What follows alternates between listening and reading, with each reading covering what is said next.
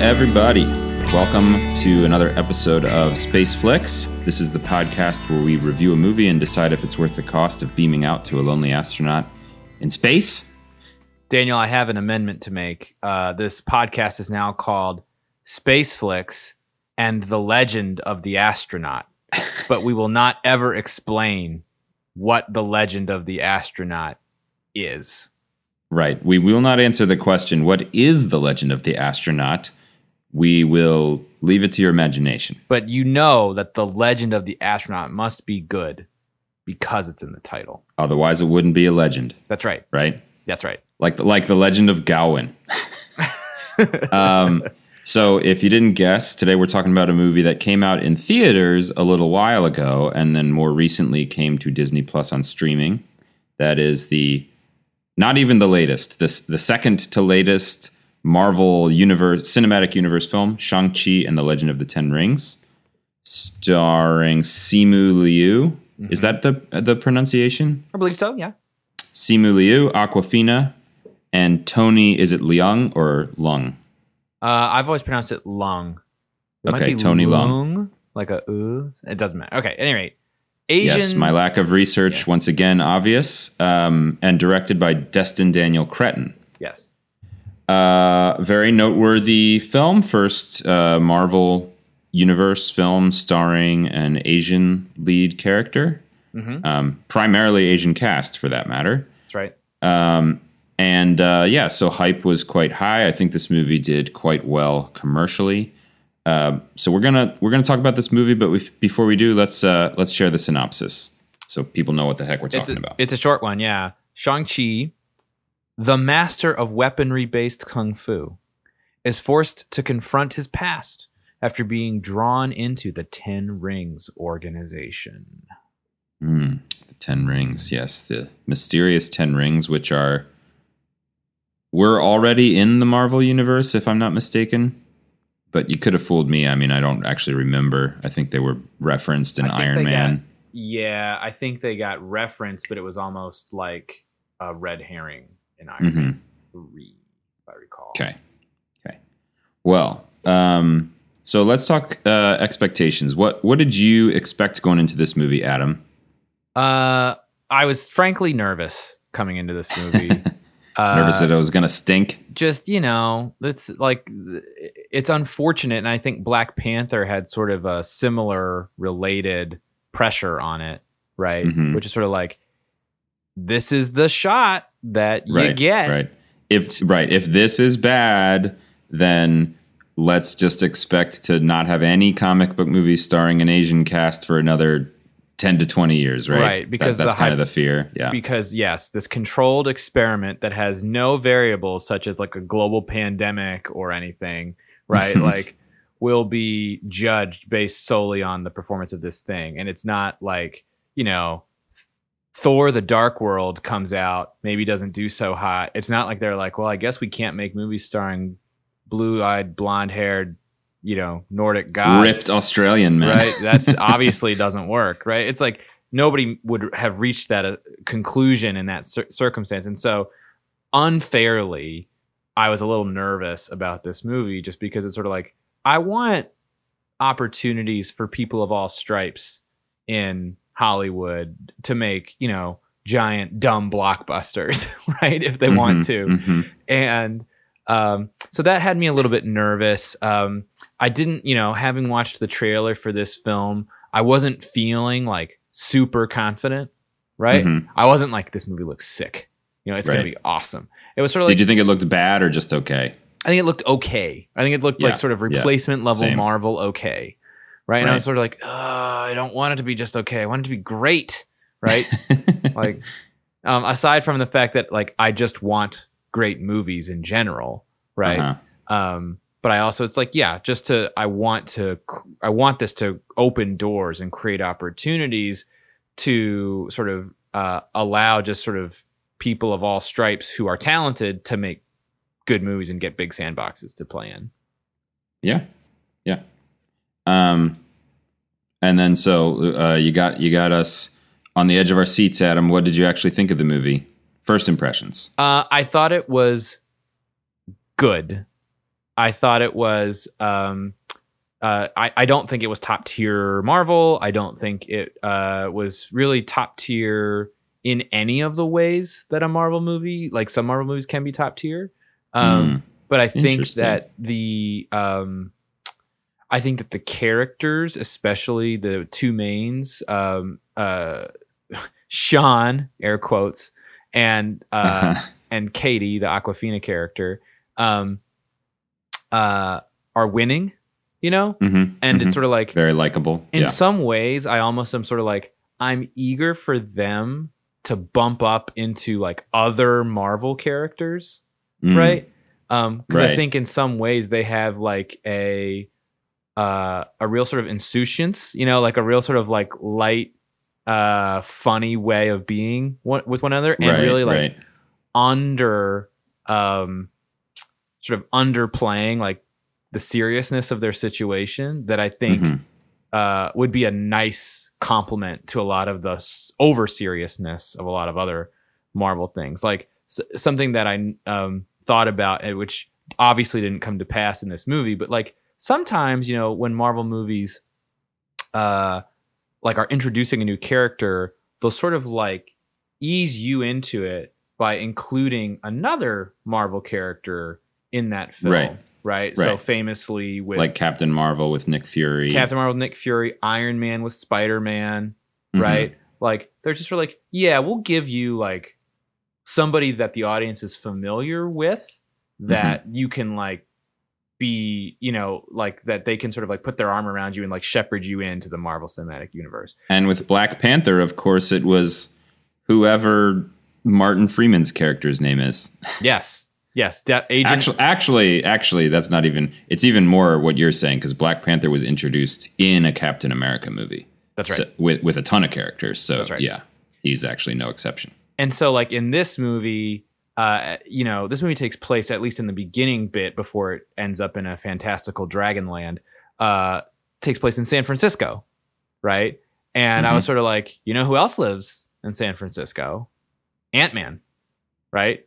And so that's right. And so you're expecting to see him? I was sort of hoping. I was like, it'd be really cool if like Scott Lang just showed up in this movie, and like, because his vibe is very similar to theirs, right? It's sort of like very funny, doesn't take things very seriously, right? The person that they did get included in this movie was not Paul Rudd, but the character who the actor plays Wong in Right, Benedict Wong. Wong, yeah. The actor named Wong, whose character is named Wong. Inventively, creatively. Yes. So that was good. I thought that like that just sort of demonstrated that the MCU is interested in like incorporating these characters into the bigger world. And without getting into the spoiler territory, I think the movie takes some very concrete steps to illustrate that as towards the end. Yes. Yeah. Agreed. Yeah, my expectations for this, I think, were similar to yours. Were you familiar with the director at all? I was not. I know the name Destin Daniel Cretton. I know, like, it's one of those things where I've heard of these movies. I just haven't seen them. Any of them. Like, and I'm sort of embarrassed. Like, Short Term 12, I think, is considered like a great film. I've not seen Just Mercy. And so, like, that's on me, right? I just am not as familiar with his work. Just very popular. You should feel terrible with big actors. Believe me, I feel terrible 100% of the time. So that's on me. I really should have seen these movies. But yeah, I haven't seen them either. So I didn't know this filmmaker. I also thought the trailer looked fine. I didn't think it looked terrible, but it certainly didn't get me super excited. Like, I think some of the Marvel trailers that got me the most excited would have had to have been, I thought the Black Panther trailer was pretty sweet. I remember being quite excited after seeing that. Yeah. Thor Ragnarok, I also remember having a really sweet trailer. Yes. This one, you know, I think is more like an average Marvel trailer where you're like, okay, looks like some fun stuff. Yeah. I would say, so our expectations were similar. You thought the movie was good. I also thought it was good. I think on balance, I would just use the word good. Yeah. But I really think the first half of the movie I thought were pretty great. personally. I thought it started really strong, had some really good action, multiple really good action scenes. Mm-hmm. Yep. And then I think the second half of the movie definitely lost some momentum for me. Yeah. I thought the characters were still good, but just the story kind of took... well, put it this way. I think the story was good, actually. I liked the story of this movie overall. Yeah. And the character motivations and his, the sort of driving relationship, not to spoil too much, but it has a lot to do with his relationship with his dad, who is the leader of the Ten Rings organization. Yes. And I thought that was compelling. And also the possessor of 10 magical rings. That's right. 10 magical rings, which are more like 10 magical bracelets. Yes. But the second half just didn't have as much exciting action, and it's sort of the pacing, I think, sort of took a bit of a turn, down. It got a little bit slower, and it's sort of almost, my memory of it at least, it's been a while since I saw this movie, but I remember it starting to get a little on the boring side, I think, in the second half. Yeah. And in traditional Marvel fashion, the third act final confrontation I found to be just much less cool than the action in the first half. Yeah. It was sort of interesting in its own way, but I don't think it was terrible, but it was pretty unexceptional. I think what made it not terrible was that there was some good character stuff in it, but the action itself, it was, lots of CGI and not really. It's kind of the opposite of what makes a lot of the action in the first half, which is a lot of hand-to-hand, martial arts work. Mm-hmm. What makes that stuff so great is you see all this great choreography. You see kind of all the work the actors put into it to do these cool moves, and the camera lets you see a lot of it. Yeah. There's not a lot of fast cuts.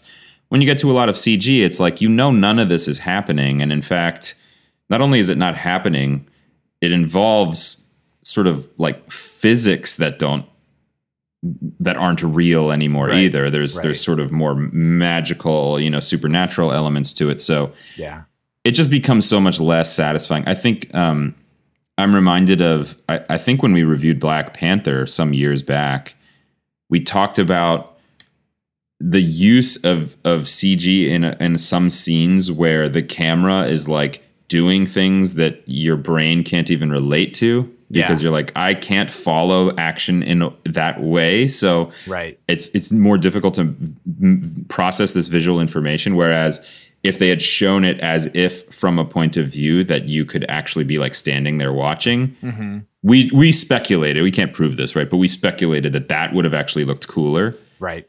And I sort of feel that way about the final action sequence in this movie. There's just a lot of stuff that doesn't feel real or relatable. Like I can't kind of attach to it, right? Yeah.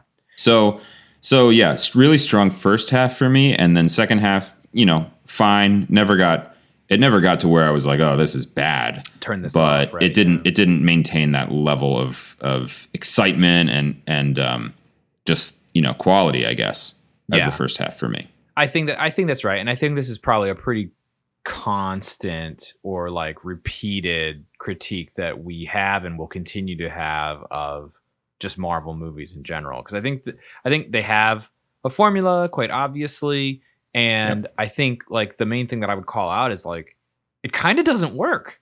You know what I mean? Like I feel like it's true. I feel like it's one of those formulas that it's like the first two pieces of the three-piece formula are pretty good, and then the third piece doesn't work, but they've not like ever contemplated like, what if we just did something different in the third act, right? They need to figure out how, it's always, the assumption is we're always going to have like the biggest bad at the end, and we're going to have all the characters working together to fight the big bad, right? Which is normally, if you have super powered characters, it's sort of like you can't not involve CGI, because the big bad has to be something that can withstand, Iron Man and Thor and the Hulk all attacking it.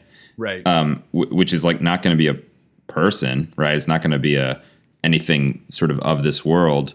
What they need to do is figure out how to pull off an ending like the last Mission Impossible movie. Remember? Yeah. Remember that, where you've got different characters in different places who all have to do their thing? Yes. I feel like if a Marvel movie attempted something like that, it could be a much more satisfying final fight. Well, I feel like that's where was it Infinity War, right? Actually did do that at one point. A little bit. Yeah, a little bit where it's like they're fighting Thanos on the moon, right? Right. Meanwhile, there's the battle in Wakanda, but it all sort of ultimately converges in Wakanda, and that is just fighting like masses of faceless alien things, like getting his weapon made inside of a star or something like that, right? But you're not wrong. It was pretty cool. I mean, I would call Infinity War and Endgame among the better finales of Marvel movies. Oh, sure, those are two of the best Marvel movies that have been made for sure. Yeah. But I'm more like the idea of like you've got a cast of 3 or 4 different sort of characters who have to do their part, yes, for the mission to be a success. That's right. I think in some ways a lot of these movies attempt to sort of do that in the context of this big giant battle that takes place at the end. It's like Awkwafina they try to leverage her newfound love of archery in a particular way, right?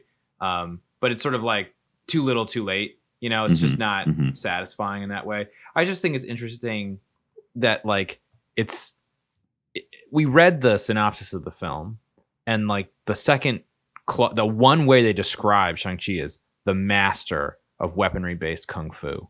That's like his thing, right? Yeah. Allegedly. And the finale, the grand conflict of the film, involves him doing zero kung fu. You know what I mean?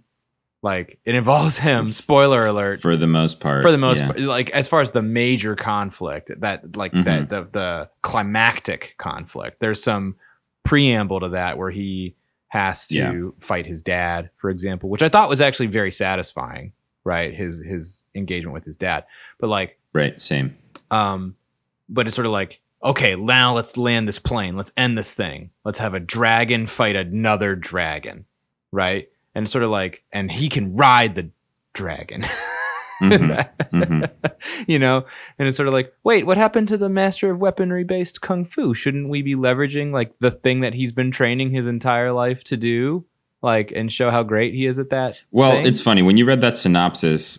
My first thought was, is that even stated in the movie? I don't remember. No, I don't feel like the movie makes a big deal of weaponry-based fighting as being his specialty. It's just like he's a really good fighter. My understanding is that, and he uses some weapons in the movie, but my understanding is that description comes straight from the comic book. Okay. Like the origin of the character was like that was his thing. That's what they declared him to be. Very well. But there sure is a lot of hand-to-hand fighting in this movie, too. Yes. Yeah, for sure. I feel like if they really wanted to make that a big deal, there would have been a lot of him just using, every kind of part of the environment available to him to make it all about weapons. Right. But there's a lot of punching and kicking. So right. I think I think for this tagline, which we don't need to put too much stock in, just sort of lifted directly from the comic book. I feel like the movie was sort of like, we're just going to go sort of the generic kung fu route. And then by the end of the movie, they're like, we're just going to go the generic Asian conflict route. Y'all have dragons fight, right? That was sort of like the way I felt about it. So I agree. Like, so let's, we're ragging on sort of the last act, but we rag on the last act of lots of movies, not even just Marvel movies, right? Like overall, I thought it was good. I thought it was a good Marvel movie. Yeah. But we should talk about the theme. I feel like we were about to start getting into, best and worst parts. Mm-hmm. We should cover themes briefly. Yeah. I mentioned that his relationship with his father is a big part of this. That's son and father does not itself make a theme. What would you say is the theme of the movie if you could pin it down to one thing? I think there's something about destiny, or sort of who you were born to be versus who you choose to be, right? Who you were like what you. There's that. That's sort of There's like one absolutely of the major, that. Yes, that's one of the major sort of conflicts that he's going throughout the course of the film. Is like, here's who I'm, told I am, but here's who I sort of wish or believe I was. And sort of coming to grips with that, I feel like is one of sort of the major through lines for him. So, yep. Certainly, how different people deal with loss feels like another big part of the movie, if not a theme. I mean, I guess I'm just thinking about the fact that sort of the primary motivator for his father is wanting to be together with their mother, with his mother, with his wife again, right? With Shang-Chi's mother. Yeah. And I like that in a movie when it's sort of like the primary conflict is really not a misunderstanding, but a disagreement, right? Where it's not like good versus evil. It's like this one character really wants X, and you can actually sympathize with why they would want X. Yeah. But the other characters think like you can't have X, and the things you're trying to do to get it are too far, are going too far. Right. And that's what this is him, basically wanting to bring their mother back. Whereas Sean is trying to get him to understand that, she's gone and we can't bring her back. Yeah. And the thing you're actually doing is very dangerous. Yep. So I don't know. That's not a theme. Well, but yeah, that was just me explaining stuff. I think there's something really interesting about like the corrosive influence of power, right? Meaning, Sean sort of accepts throughout the film, like he's powerless to change certain things, right? Like the past, obviously, like something you can't change. Right. And his father, in sort of the wake of the death of his wife and Shang-Chi's mother, like begins to believe that he can change, that he has enough power to change what generally would be considered like completely immutable things. And so just sort of that dialogue between sort of the humility to admit what you cannot control and sort of the hubris to demand that you can and should be able to change anything you want, right, is an interesting dialogue that I think, plays out extremely literally, toward the end of the film as Sean and his father sort of confront one another. But I really liked the journey that that Tony Leung goes on during the course of the film, because it's sort of like you see for a little while he's like his wife is able to pull him away from sort of his like unquenchable like hunt for power, right? And she's able to like there are simpler, better, more meaningful things that you can pursue. And I don't know why I briefly believed this. I was like, oh, maybe like he turns out to be this guy, like a happy family man, right? And which makes it more devastating when he's like, okay, now I'm going to revert back to my old behavior, like, tenfold, right? Which is, I think, what also makes, spoiler alert, Auga, like his, did you, I assumed you stayed for the stingers at the end? Yes, definitely. I stayed for the one where they're like, where are these rings from? And they're like speculating, and there's like Captain Marvel's there, and I forget who else. Yes. Is there another one after that? Yes, there is.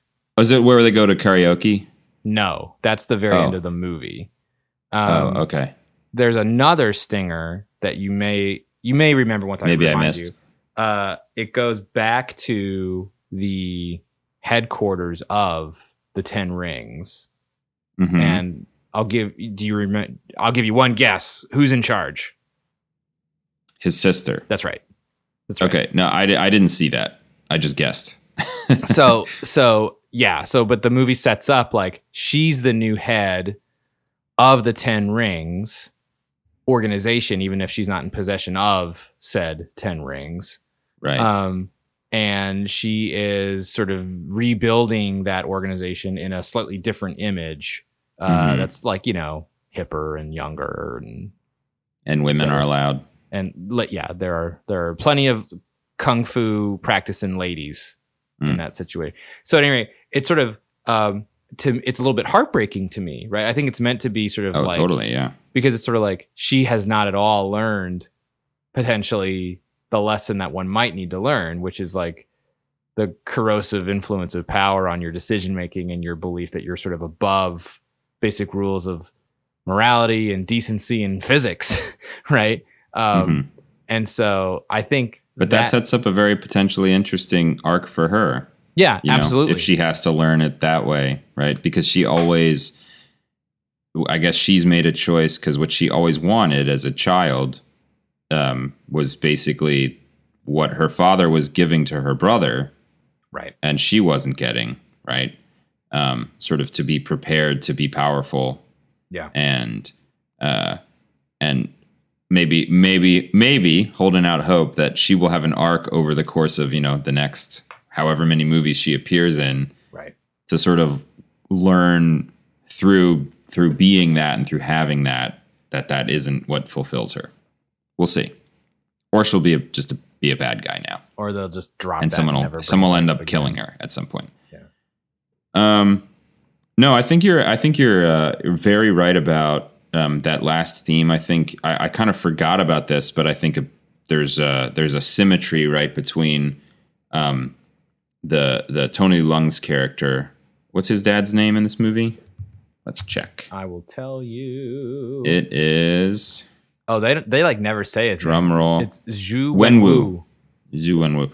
Yeah. So Wenwu, when he meets, I guess, is it Li?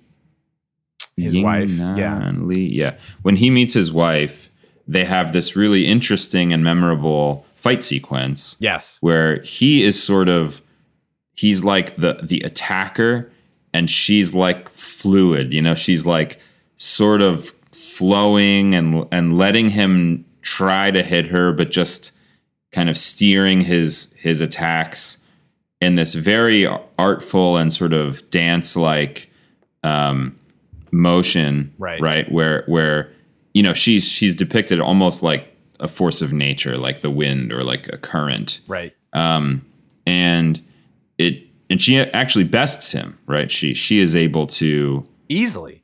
Yeah. She wins the fight, but it's like by not fighting, basically, right? Right. He's the one trying to hurt her, and she's just changing. She's changing his attacks into just movement, and so I don't know that I can articulate the theme that I think underlies that, but I think it's very meaningful that in the final conflict, Shang-Chi basically learns to use her kind of style. Yes. And does that same thing. And I feel like there's something underneath that. The message, like I said, I'm not going to articulate it well, but I think it has something to do with, trying to be a force that you break things and you change things and you make things happen. Sort of evolving and sort of transcending that in a way and taking a more like Zen-like sort of be one with things kind of approach, which I think ties in, I think is related to the theme you mentioned about destiny. Mm-hmm. But it's sort of, to me, it's all kind of tied up. It's like, rather than being an agent of strength and dominance and violence, right? Being just a piece of the world, right? And accepting and having a place in it and accepting it and going with the flow, kind of like that. That's right. Well, I think I think you using the example of that particular fight between what become a husband and wife eventually, Mhm. right? Is a really good one because it's a guy trying to dominate in some ways the way you described it, like nature, Mhm. right? Right. Right. And sort of impose his approach and will, which he can't do. He's just not capable of doing it. He's not strong. Like his power is not capable of doing that. And so one of the things I liked about sort of one of the culminating conflicts at the end of the film is when Sean is fighting his father. Like there is a bit in that conflict where they're sort of battling for control of the 10 rings, like the weapon, right? And like over the course of that fight, Shang-Chi wins all the rings, over to him, right? And so, yeah. I mean, it's a little bit convenient movie logic, but it's also sort of like maybe perhaps to the point that you're making, like the rings sort of are naturally drawn to. I don't know whether I'm ascribing consciousness to some rings or not, but a handler that will sort of work with them, right? Yeah. As opposed to like sort of command or demand things of them that maybe they're not intended for. Yeah, totally. I mean, it felt like, if I were to, I have no experience with this, but if I were to compare it to like riding a horse or something like that, it feels to me, that was my interpretation of that fight is that, like Wenwu had sort of learned how to make the rings do what he wanted. And Shang-Chi in that final fight is kind of discovering, is revealing, whatever you want to call it, a sort of a more natural way that the rings are sort of meant to be used.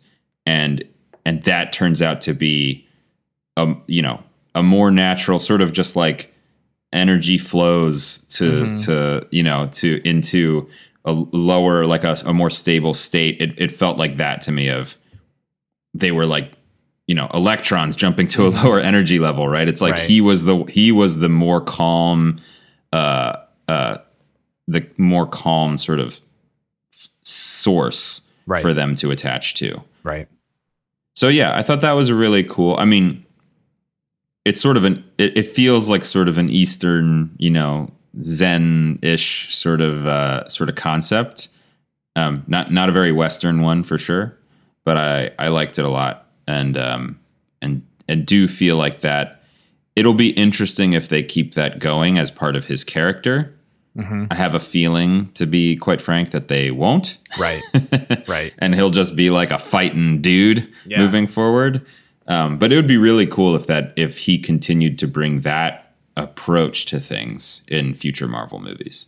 Yeah.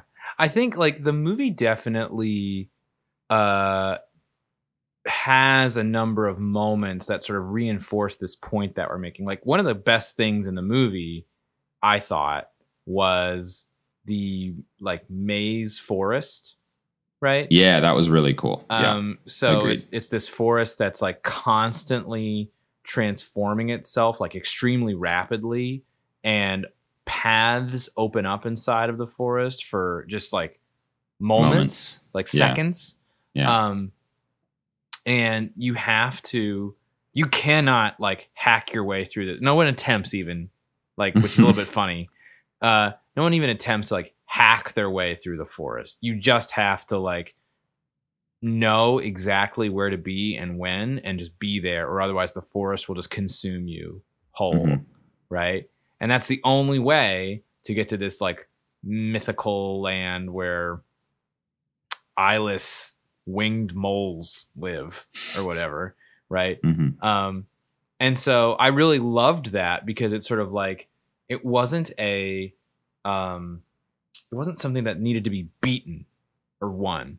You know what I mean? It was just, or dominated. Right. It was just like, you have to just work with this thing and figure it out. That's the only way through it. you know, and so like I think to your point, like this recurring theme in the film of sort of like um using sort of like natural forces and momentum, right, to have that be the thing that is your aid, as opposed to trying to like overpower the current, right? Yeah, going with it rather than against it, Right. Or trying to overpower it. Yeah. Yeah. Well, I feel like that's a good natural transition because you just, said it was one of the coolest things in the movie, which I agree with. Yeah. So what other things were the coolest things in the movie? I already mentioned I thought the action in the first half was really great, pretty consistently. Yeah. Bus like sequence. I already mentioned. Yeah. So the fight between Wenwu and his future wife, I thought was very, very reminiscent of like Crouching Tiger, Hidden Dragon. For sure. Yeah. In a good way. Yep. Because the choreography in that film was outstanding as well. Yeah, the bus scene, that's one where I think I was not expecting much from that scene based on the trailer. Mm-hmm. But then I thought in the movie it was quite good. Yeah. I thought I feel like when I saw it, I was sort of like, oh, I sort of thought this was just going to be like, 20 seconds of pretty basic martial arts on a bus and then it would be over. Yeah. But I think there's some really cool moves in it. There's good like sort of escalation of him trying to keep the people on the bus safe while, dealing with these guys and showing off. It's also a cool scene from a character standpoint because, he and his friend up till that point in the story are just kind of a couple of bums, right? And then when he's suddenly doing this, she's like, what? Right. And you kind of see it through her eyes of like, when did you get all these skills? And I thought that was really cool. So that was great. I thought the fight on the scaffolds, scaffolding was pretty strong. Yeah. I think my favorite hand-to-hand fighting moment in the movie probably was not very long. It was just when he was fighting that masked dude character. Yeah. That to me, that was like really good, just top-notch martial arts. Like I said, not for very long. But it was sort of like the perfect punctuation for that whole section of action, which ends with him almost killing the guy, and then his dad shows up right at that moment. Right. I thought all that was really good. Did you think it was? Do you think it was as good as I did? Yeah, I was really impressed by, especially the scaffolding sequence. I thought that was what I really loved about it was it had elements of that fight. Did you think of Old Boy at all during that sequence? There were the scaffolding. Yeah, there were shots. I know it sounds a little bit weird because it's a very different. I was thinking more like Jackie Chan personally. Sure. Yeah.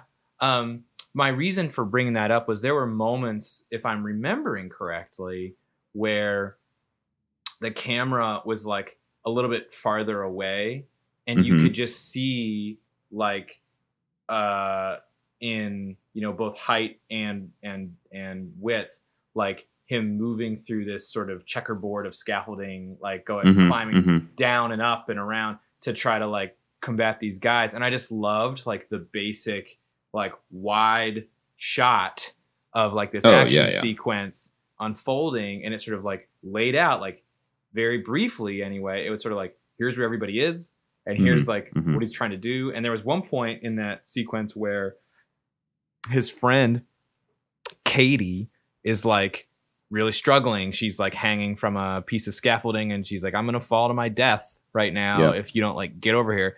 And you just see like the physical distance that he has to travel to like catch up to her. And you're like, this seems like too far, right? Like, right. She's maybe going to die now. I'm like legitimately worried for her. Right. Yeah. Which I think like something as simple as that is really gets you really engaged in an action sequence like that, because, if they don't establish like spatial relationships in that way, and she's like, I'm going to fall. Right. Yep. You might sort of say like, well, he's going to get her, but just by virtue of saying like, look how far away he is, right? It's sort of like, now I'm worried, right?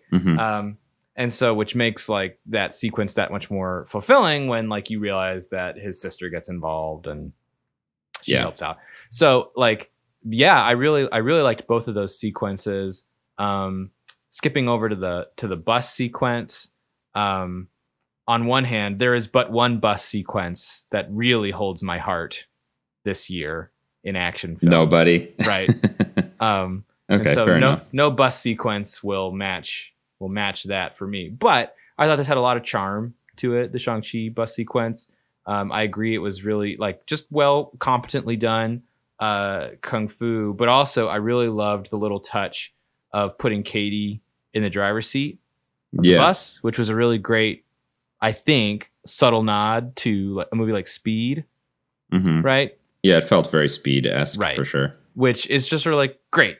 This is a movie that sort of like understands like what some like that's a thing that is, I think, in my opinion, a classic action movie.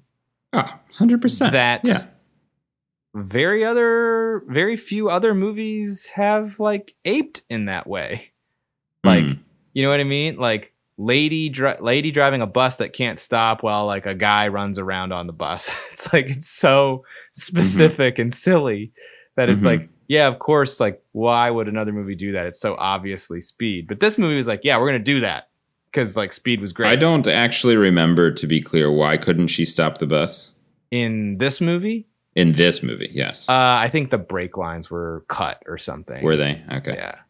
Yeah, I don't actually remember. It all flew by so fast. Yeah, there was something where it's like the bus was hurtling down this hill and had no brakes or was whatever. She couldn't stop for some reason. Yeah, whatever. All right. Yeah, so I thought at the start of this conversation you said, you know, something like this movie I didn't think was top tier Marvel in any respect, and I was a little surprised because I was like, personally, I was like, I would put it in the top tier in terms of action just for the first half. Yeah, I mean, maybe as far as like the hand-to-hand combat stuff, maybe I don't think a lot of Marvel movies try that. No, I mean, to me, it's just like Winter Soldier to me is probably at that level. And then I think there's some other, I have always felt like Black Widow has some really sweet hand-to-hand fighting. Yeah. I mean, the character, not more so than the movie, although the movie probably has some good stuff. But Black Widow in like Civil War, Winter Soldier, maybe Infinity War, I can't quite remember. But to me, like this is up there with the best of any of the hand-to-hand fighting that Marvel has done. I think that's right. I think it might even be the best, personally. I think you're right. I think you're right about that. I think in some ways I don't even view that as like a dimension against which most Marvel movies are even like interested. You know what I mean? Yeah, mostly not. But I mean, Captain America, he's largely hand-to-hand. So that's true. I think he's probably the exception that proves the rule. Like yeah, Spider-Man's kind of like a. Spider-Man is sort of in a gray area, like he's sort of hand-to-hand-ish. But he never throws a punch. You know what I mean? Like he's mostly like swinging around and getting around things, right? And Ant-Man is also like a variant of hand-to-hand. But it's mostly like him. It's like shrinking and flipping guys and growing big again. And yeah, right. There's very little in the Marvel universe that I think is just like straight up dudes in fist fights, right? Right, but like put it this way, like Ant-Man and the Wasp, right, had a lot of action involving exactly what I just said, shrinking and getting bigger again and flipping guys and making things big. Right. And you would think that would make it even more interesting than just hand-to-hand combat. But I personally think the action in this movie was much better than the action in Ant-Man and the Wasp. Yeah. So it's like that movie, it's like wasn't even playing fair. Right. You know, you're throwing in all these like crazy effects and an interesting mechanism that should allow you to make much more interesting action scenes. Right. But it's but it didn't really. You know, there's like a giant salt shaker and a few random stuff like that. But I think the action in Shang-Chi, like the bus scene, the scaffolding scene, and even the just choreographed, you know, rings versus nature, wind, whatever you want to call it, fight between him and his wife. Those all to me are like top tier. So yeah, I think So, you're yeah. right. I think you're right. Yeah, like if you think about movies that like introduce a gimmick in order to elevate the action to heights that like a standard action sequence wouldn't be able to accommodate. Like an example that I think of is not a Marvel movie, but an example I think of is like Tenet, right? Like Tenet is like, Yeah, what if we have people going backwards. what if one of them's going backwards, right? Yeah. Then it's like, Totally, oh, well, that totally adjusts like what's physically possible in this sequence, which and makes that allows you to do something really interesting. cool that you couldn't do otherwise. Yeah. Yeah. I thought my go-to would just be like John Wick knife store scene. What if you just put them in a store that has like a billion knives in it, you know? Then it's like there. That lets you do something you wouldn't normally see in just a regular hand-to-hand fight scene. Well, to reference another Keanu Reeves movie, I think the best Keanu Reeves example I can think of is just the original Matrix. The Matrix, sure. Yeah. Just like, yeah, what if like people could like jump 40 feet in the air and like punch through walls and like, you know, to sort of use their mind to defy like what the laws of physics say are possible. Like, that's pretty great stuff. And so, yeah, I agree that this movie is very groundbound for the first half, right? In a good way. And it's sort of like, this is just, you know, Kung Fu masters just going after it, right?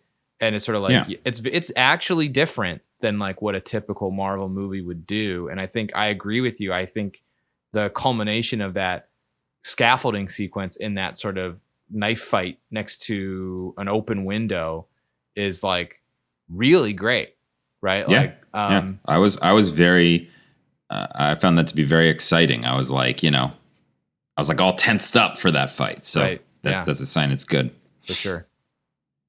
What other highlights are worth talking about here? What did you think of the relationship between Sean and Katie? Liked it? Didn't like it? Did you feel like they were trying to go romantic or hinting at that? It felt like they were sort of attempting to do a will they, won't they type thing, which I almost would rather they didn't. You know what I mean? I'm like so convinced that they deliberately did it in such a way that it could go either way. And they just figured, we'll see how people react. You know, if the internet is all like, we really want Sean and Katie to get together, then it's like, then we have the option to make them get together in the next one. Right. And if everybody's like, we're so glad they just made it a platonic friendship, then we'll be like, okay, it's just a platonic. Like, I feel like they just had a few like glances and things that were just like, this could be nothing or it could be something, you know? Right. Like I said, I don't have any proof of that, but to me, it felt pretty clear that they were giving themselves those options. Some choices. Yeah, I agree. Just, you know, there's no right answer here. Obviously, the heart, you can want whatever you want. I personally prefer them as just like partners in crime, you know, like buddies. And I personally prefer her as like way in over her head and completely indifferent to that fact. Right? I think like Awkwafina particularly has a quality of like completely unearned confidence that I think is winning and charming, right? So, you know, in the example at the end of the movie where she's like, I've decided that I'm going to participate in this battle and be an archer for and I have no real reason to think I belong here, but I'm just going to do it anyway. Sort of like, yep, that's the type of like chutzpah that I'm looking for in a You say that, but her character is quite hesitant, actually. She has to be sort of mentored or taught a lesson by, you know, this older lady who explain, because she's like, no, I try not to like accomplish anything. Right. I try to aim low. That way I won't be disappointed. And then she has to be told that, you know, very wise adage of, if you aim at nothing, you hit nothing. Right.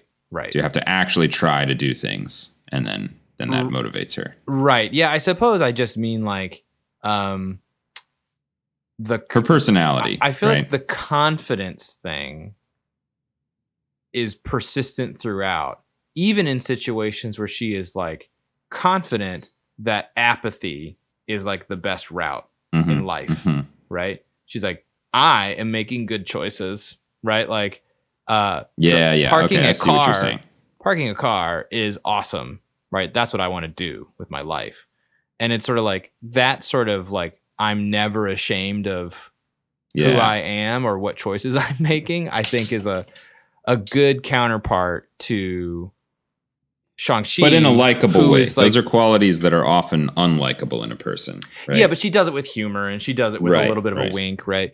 And I think that's a good counterpoint to Sean's character because he's like racked with guilt, right? And shame about like the fact that he like killed a guy, abandoned his sister, and ran away from home, right? Like he feels not great. That'll do it. Not great about his choices. That'll weigh on you. Right. Yeah. Yeah. I'm sort of unopinionated as to what I want to happen in the future with their relationship. Sure. But I did like their relationship. I thought their friendship was quite a strong one. Yeah. You know, like the chemistry was really good. Yeah. You totally believe like I think a perfect almost like proof of that is that when he says, you know, I have to fly to where is it, Hong Kong, wherever he has to go. Yeah. He's like, I got to fly to Hong Kong. She's like, I'm coming with you. Right. That just felt right based on the way they'd built up that friendship. Right. Which many other, you know, that is kind of an absurd thing. And I think other movies might have character decisions like that where you're like, why, you know, no, you will not go with him. Right. right. But in this movie, you're like, I don't know. From what we've seen of these two people, I kind of feel like she would go with him. Right. Yeah. Of just like, look, you and I were buds and we do karaoke together and I don't really have anything else going on or any like, you know, it's like sort of like my life is just hanging out with you, basically. Right. I mean, in some ways, it's like one of the benefits of not like having a lot of responsibilities. Yeah. Is that I can drop everything and do this. Right. Like there's not much I have to drop. Yeah. I mean, it reminds me of in high school, I had a friend who one weekend was just like, I'm going to drive to Albany and you want to come with me? And I was like, yeah, sure. And so then we just went. Yeah. You know, it sort of reminded me of that feeling of being, like you said, a teenager, a young person with no responsibilities who can just be like, all right, this is a thing that, you know, 15 years from now, I won't be able to do things like this spontaneously. Right. But right now, let's do it. Yeah. So I really liked their relationship. And I think I will just close by saying, I think we've touched on all of my favorite parts of the movie already.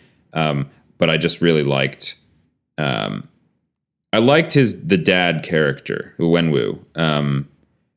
You know, I felt like, you know, he's kind of up there with like Killmonger or I don't know. Honestly, Killmonger is the only name that comes to mind where you sort of sympathize with them. They're not evil. You know, well, he kind of is actually in the beginning, right? He's just this sort of violent fascist guy, but after meeting his wife and falling in love and having a family, I feel like the movie does a really good job, and Tony Leung does a really good job making him seem like he's really changed. Mm-hmm. You know, he really has a lot of love for his family, and the rest of the movie, it's like he doesn't really revert into menacing evil guy. He's kind of got a sad quality to him for basically the whole movie after that. Right. That I think really works, and I really liked, and it makes it like even as they're trying to stop him, and you know, as we get into sort of the final conflict, you feel bad for him, right? This is like a broken man who just wants to see the love of his life again. Yeah. And I thought that was just really well done, personally. I think from a performance standpoint and just like the relationships between everybody, they're not trying to like kill him, they're trying to stop him, which is a difference. Yeah. It's a very like empathetic or it's a performance that's very easy to empathize with the character, right? Mm-hmm. Because if you believed, like as crazy as it sounds, that like you knew something that would allow you to reunite with somebody who you lost, right? And all you have to do is do this thing that you're perfectly capable of doing, right? Like, you would do it because he doesn't believe that what he's looking to do is like, I'm going to go kill a village of people so that I can get my wife back, right? No, like, he just wants to get her back. Right. Yeah. He just thinks that they are preventing her from being freed, right? Yeah. Which obviously, the movie makes clear is like, he's delusional, right? But you understand why the appeal of that delusion, right? Mm-hmm. Because you get to meet, Lee earlier in the film, and she's kind of great, right? Like she's sort of stronger and wiser than he is. She's a wonderful mother to the kids. She's like deeply loving. And it's like, who wouldn't want that person back in their lives? Right. Yeah. And so it's very understandable, the choices that he makes, aside from the fact that he's self-deluded. Right. Yeah. But one doesn't choose to be deluded typically. Right. Right. You don't realize that you are. Yeah. So, yeah, I agree. I think he is one of the stronger villains, or, villain's the wrong word, antagonist, per our last conversation. He's one of the like more like understandable and antagonists, even when he's making bad choices. Yeah. So that's it for me. Any other highlights that you'd like to mention? No, I think we've talked about. It's funny because I agree with you at one of the points you made at the beginning, which is this movie is strongest in the first half. And the second half is a little more it just sort of drifts out of your memory, right? Mm-hmm. And basically once they get through that magical forest and end up in this sort of mythical land, I think that's sort of where my attention begins to wander, and a lot of the things, CGI fest. Yeah, it's a CGI fest. And frankly, like, just to be petty, it doesn't look great, right? Yeah, I agree. I didn't think it was very...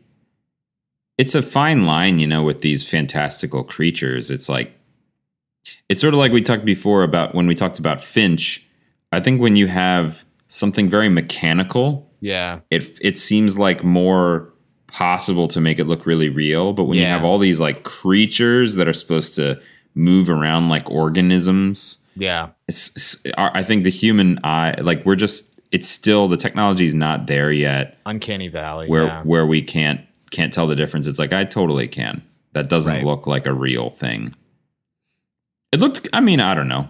Well, and it looked okay. I didn't think it looked terrible personally, but I didn't think it looked great either. There, not even just the CGI, but even like the basic camera work of. You mean like even from a cinematography perspective, it just didn't like look very good. Staging, production design.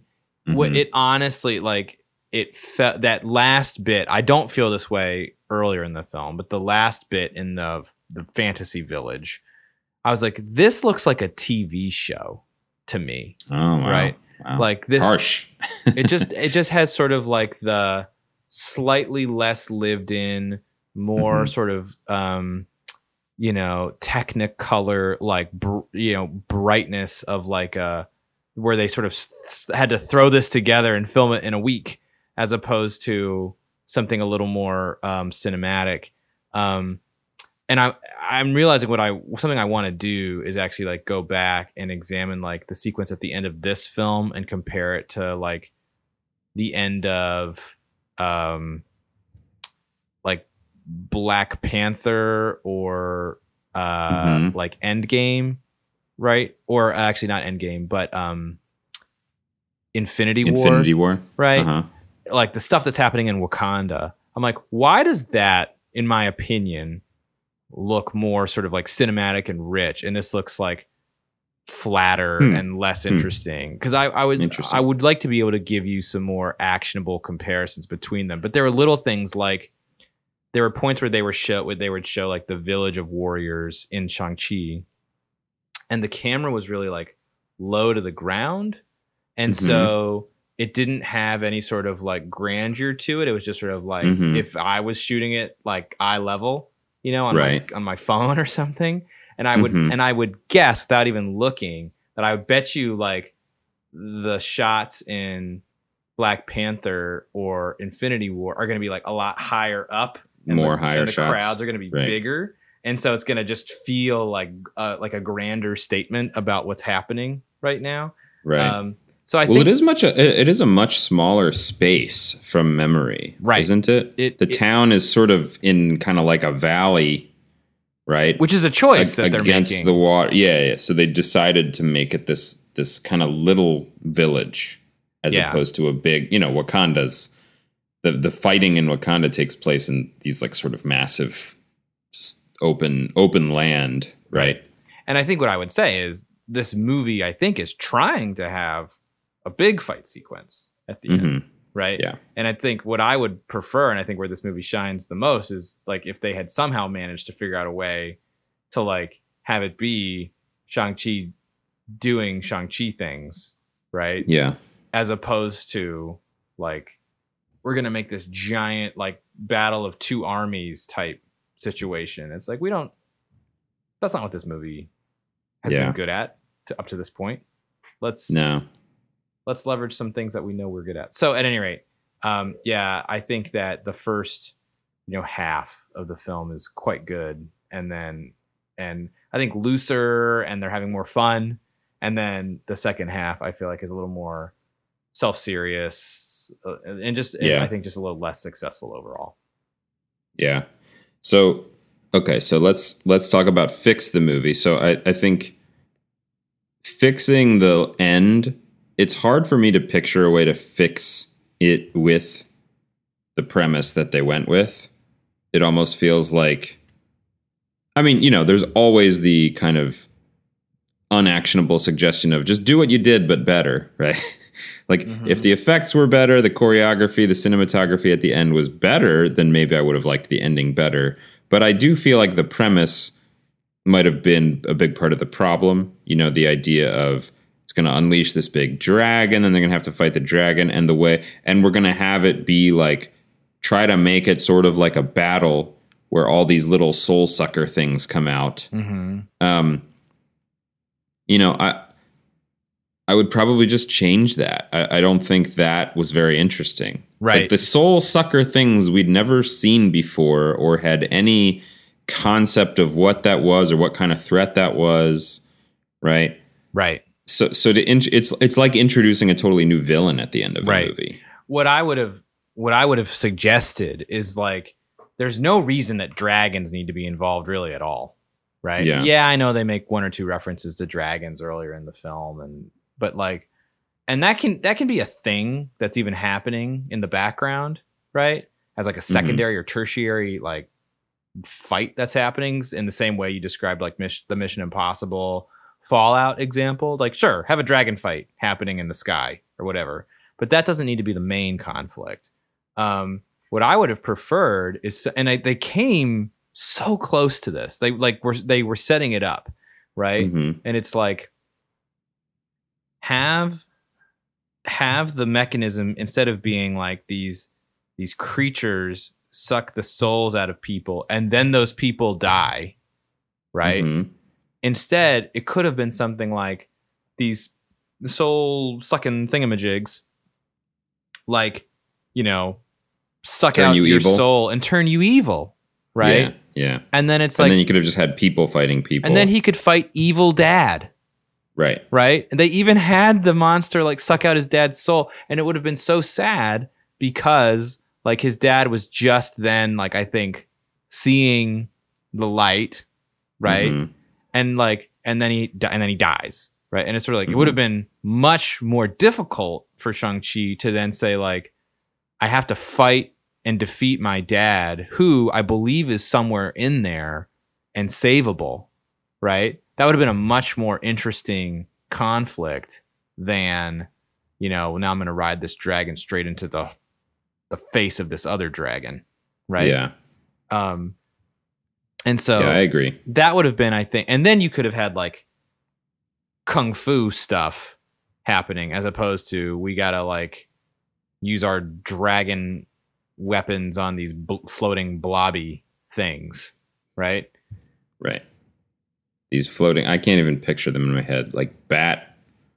Right, they're just sort of demon. They're things. just nondescript because to your point, we're not invested in these as like. But can you imagine like, Razor Fist turns good, turns bad, right?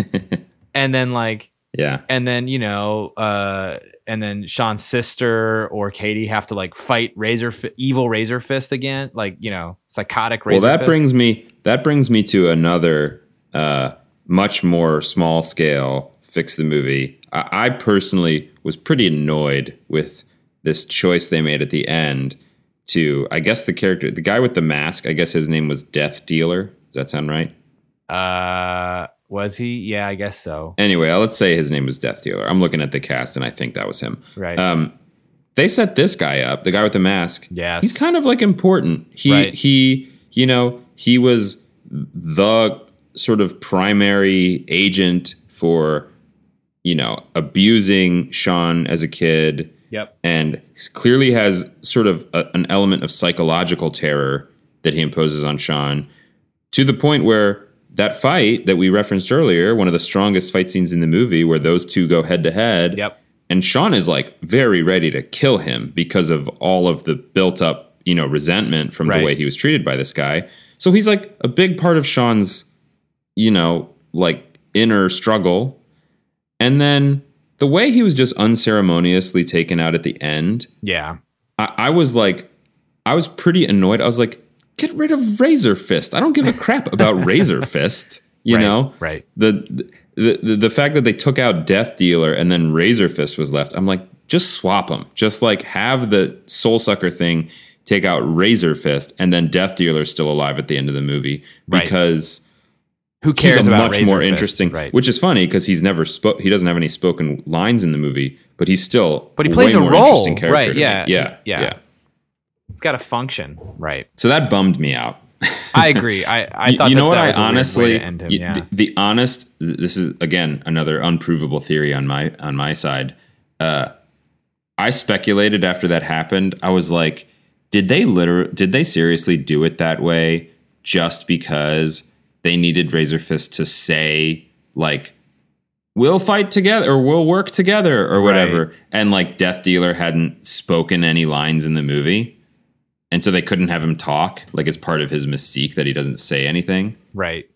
Because I was like, what a stupid reason for him to be the one that dies. Yeah.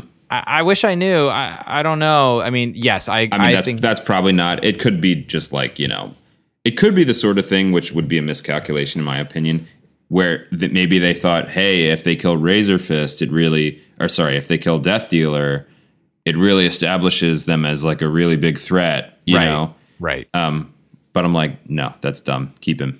Kill Razor Fist. Right. So that's a little fix the movie suggestion for you. Yeah. No, I agree with that. I think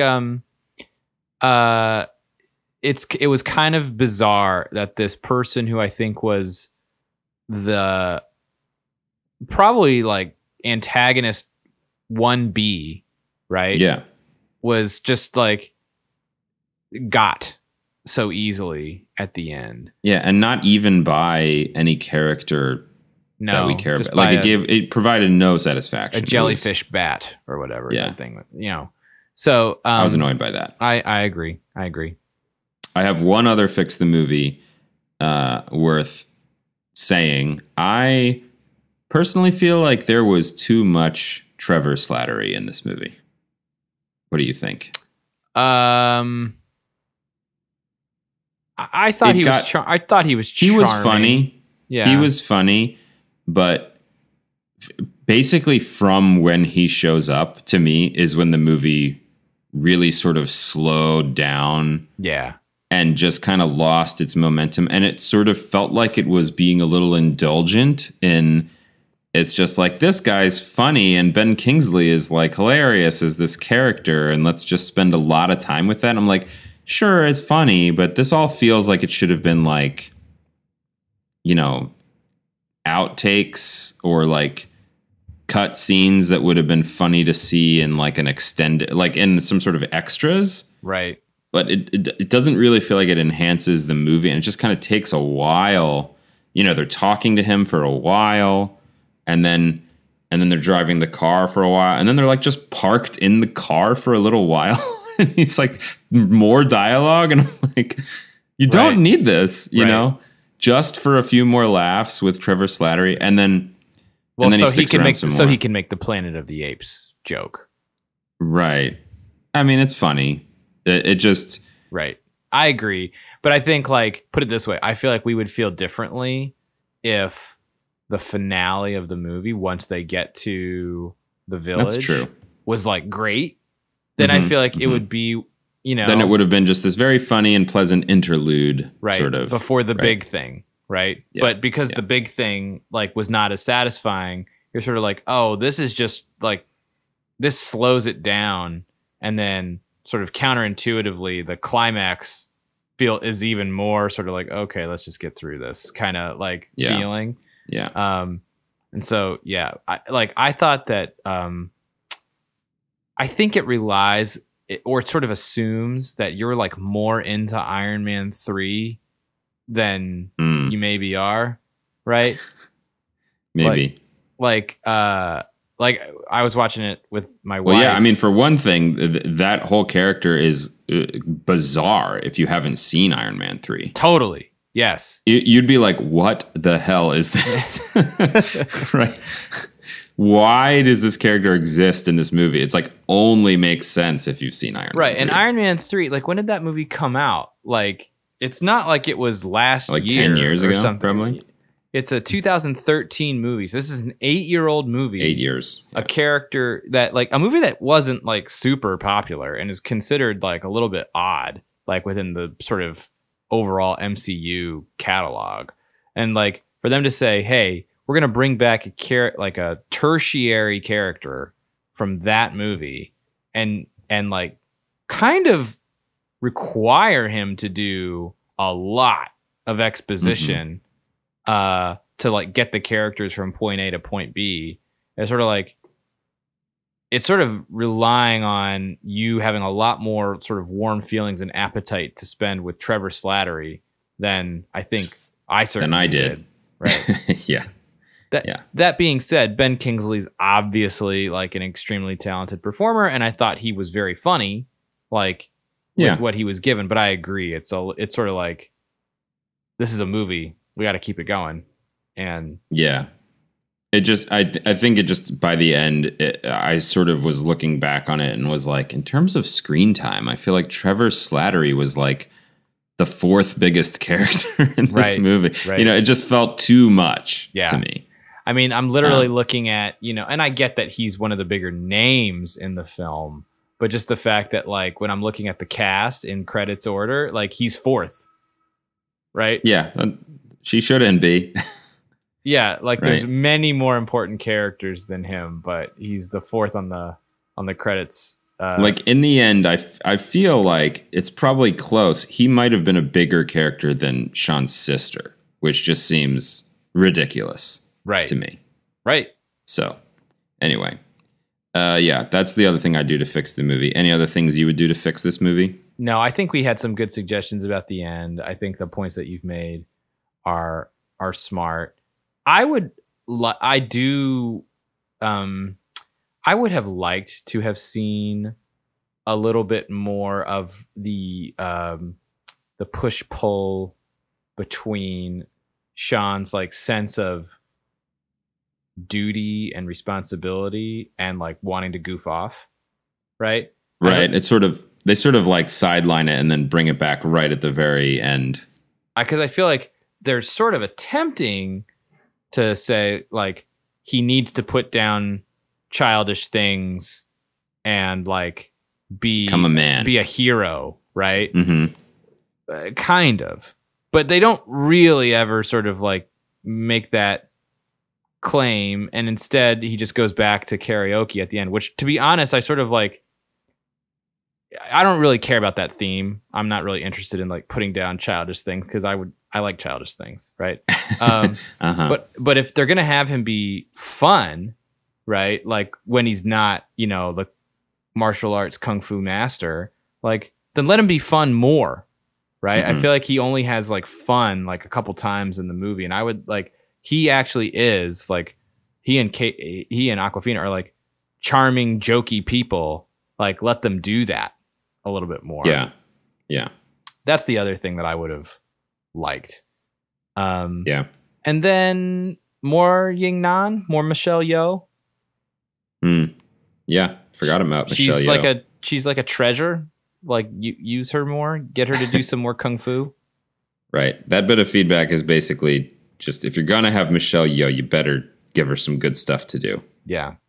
She doesn't really have a lot of good stuff to do in this, does she? I mean, she's a fine actor, and she has some, I think, useful lines, and she sort of talks to Sean during their sort of one-on-one training session and sort of gives him a little bit of wisdom. I guess that's her main role. Right. But just like, she's a legend. Let her cook a little bit, Yeah. Yep. All right. Well, let's see. Let's enumerate. So, we have some suggestions around fixing the ending. Mm-hmm. There's better ways they could have done that final confrontation. Swap Death Dealer and Razor Fist. Razor Fist should have died, not Death Dealer. Mm-hmm. Or like more evil zombie demon Razor Fist. That would be good, right? Yeah, it'd be okay. I still like Death Dealer more. And then less Trevor Slattery, more Michelle Yeoh. Yeah. I feel like we've nailed it. I feel like we've really fixed it. There you go. That would have been an A+. That would have taken it from a, whatever it is to an A+. Okay, I think we've spent a lot of time talking about this movie. All that remains is the question of whether we beam this up or not. What do you think, Adam? Let's do it on the count of 3. Ready? 1, 2, 3. No. Nope. Okay. Have we beamed up any Marvel movies? Maybe like Endgame or something. I think I beamed up Black Panther. Oh, Black Panther, yeah. Forever ago. What about Ragnarok? Did we not do Ragnarok on this podcast? I don't remember. Maybe. If we did, I feel like the ones I can imagine we might have beamed up would have been Ragnarok, Black Panther, and possibly either Infinity War or Endgame. But yeah, in general, it feels quite rare for a Marvel movie to be at the level where we'd be like, yeah, it's worth beaming up. Yeah, I mean, just like as you think about their sort of whole portfolio, are the ones you listed that those are the only candidates, right? Like, there's nothing that it's like anything else that was like that's a truly great. Nothing movie. Comes to mind. Did you say Civil? Did you say Civil War? I didn't say Civil War. I mean, maybe it could be in the list. Winter Soldier, maybe. Those are in there. Those are all some of the better ones. They're all very good, right? But but very few are sort of like that was cinema. Very few that were like, wow, that's why we go to the movies right there. No. So yeah, So So this is no different. So we're not beaming it up, but it was a good time. First half I thought was really strong. Second half had its moments, had some funny stuff, had some good character stuff. Was certainly not as strong as the first half. Yeah. But what are you gonna do? Anyway, still worth checking out. Those of you who have Disney Plus. Yeah, I'm really looking forward to the fact that they stepped through a portal with Wong at the end. Because I really do think they are an interesting set of folks to. I mean, not like Katie's going to be, fighting. It'll be hard to justify the next Katie continuing. Battle of Wakanda, whatever that is, right? I mean, Katie literally, she has no powers and no skills, really. Right, which makes her very different from just about every other major character in this universe. What's Peter Parker's friend's name in Spider-Man? Ned? Is that his name? Ned. She's like Ned. I think it's Ned. Yeah, you're right. She's like Ned. So it's she like can they'll find she can tag along in the same way Ned does. That's right. sit her down at a Fair point. computer, get her to Google some stuff during. If an they action try to sequence. make archery a thing moving forward, I think that's going to be a little far-fetched. I think it would be funny if. Are you watching the Disney Plus Hawkeye? No. show? No, So I don't think it's much of a spoiler. They're clearly laying the groundwork for Haley Steinfeld to be like the new Hawkeye, right? Mhm. And she's like an archery expert, et cetera, et cetera. Right, I think it would be right. funny for like the two of them to like have a conversation, and Katie's like, I actually did some archery once, and then like be clearly humbled and be like, oh, I don't know anything about archery at all. Right. Yeah. I think the only way they can sanely continue her, picking up archery at the end of this movie is to treat it as like that was a very lucky shot that she shot in this one. Right. Like she's not like a master archer after, a day of practice. Right. That's ridiculous. Yeah. So, No. I think I agree with you. She should be Ned, and that's fine. Yeah, that could be fine. That could work. But yeah, I just love the idea of Shang-Chi being in a room with Doctor Strange and Thor, and it's just sort of like Totally. Yeah. Because I think he's got sort of like an Ant-Man vibe. I totally agree. That's him. the character that came to mind for me too. Like in Civil War when Ant-Man meets, Captain America, and he's like, "Oh, I'm such a huge fan." And that was a lot of fun, like for people who sort of hadn't Right. seen that dynamic between heroes, I think, before. Yeah. And I totally think Shang-Chi would be like that too. Like you said, it will be fun to see him interact with some of the other big Marvel characters. Yeah. So, and he's got such natural sort of like comic chops that I mean, I don't know that this opportunity might never present itself, but like I think it'd be great to see two Jokers hanging out. Like it would be great to pair him up with Spider-Man, or great to pair him up with Ant-Man, or great to pair him like two naturally comedic people, because that's what Simu Liu is, right? He's a sitcom actor, right? And so it's like let him use those like comic chops with other people who are funny, and I think like that could be an interesting like way to use him in the bigger Marvel Cinematic Universe. So I also think bit nerdy, but I think it'd be cool to see from an action standpoint the 10 rings go up against some of the other powers totally in this universe. Yeah, absolutely. Like in the first Avengers, it was just kind of cool to see like Iron Man and Thor fighting. Right. Just because there was like the two egos butting heads. Like I could totally see a fun scene like that between, Shang-Chi and the next Black Panther or Thor or somebody that just has totally different powers, and just seeing them clash and see how it plays out. Yeah. Kind of like sparring, right? Not like a serious fight. I think another reason that he's like a good character to throw into the larger MCU is because he's actually capable of a lot of stuff physically, even without his gadget. Right? Like Ant-Man is not, right? Even like Iron Man is really not, right? Yeah. And so it's sort of like I could envision a situation where if there are a few folks who like didn't have their weaponry, Falcon or whatever, and like him looking around at them and being like, "Are none of you like any good at anything? Am I the only one who's like good at something?" Right? Yeah, that would actually be so much fun. Him in like a hand-to-hand fight. Unfortunately, Iron Man's like dead, of course, right? But if like Tony Stark were still around and before Falcon turned into Captain America, right? If it was like him versus like Hawkeye, Tony Stark, Ant-Man, like Scott Lang, like all these characters who don't have any powers, and he just like beat the crap out of all of them, right? That would be a really fun scene. Right. But we're never going to see it, so. Yeah. But, like there's new characters being brought into the MCU all the time. I don't know what's going on with Eternals. I know that movie exists, but I haven't watched it. So, they all seem like they all have crazy. They powers, all seem like deities. Yeah. Yeah. So at any rate, yeah, I'm excited for what comes next. I think it's a good intro for a character. I mean, I think it's easy to forget that like Thor was not always as beloved as he is now, right? Yeah, it's kind of a miracle we got as many Thor movies as we did. Right. Actually. Like Ed Norton was the Hulk. And like they were like, we're never going to work with this guy again because he's terrible. Right. Or at least that was their perception of him. This wasn't fun for us. So it's like a lot of these character introductions like don't go as great. You know, like I would say the first Captain Marvel movie, or the only Captain Marvel movie, was like not super successful. Pretty mediocre. Right. Yeah. And in fact, like my understanding is the next Captain Marvel movie is going to be called like The Marvels. Right.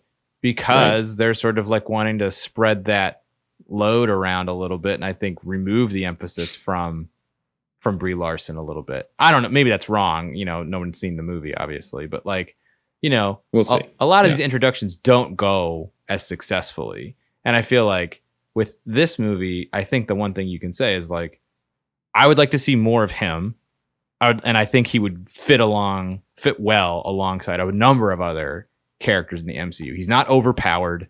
You know, you don't have to like hide him like you do Hulk or Captain Marvel, right? Right. And so yeah, good addition. Solid entree into the universe. 2 thumbs up. 2 thumbs up. No beam. Right. We're not beaming up, however. No beaming, but 2 thumbs up. Yeah.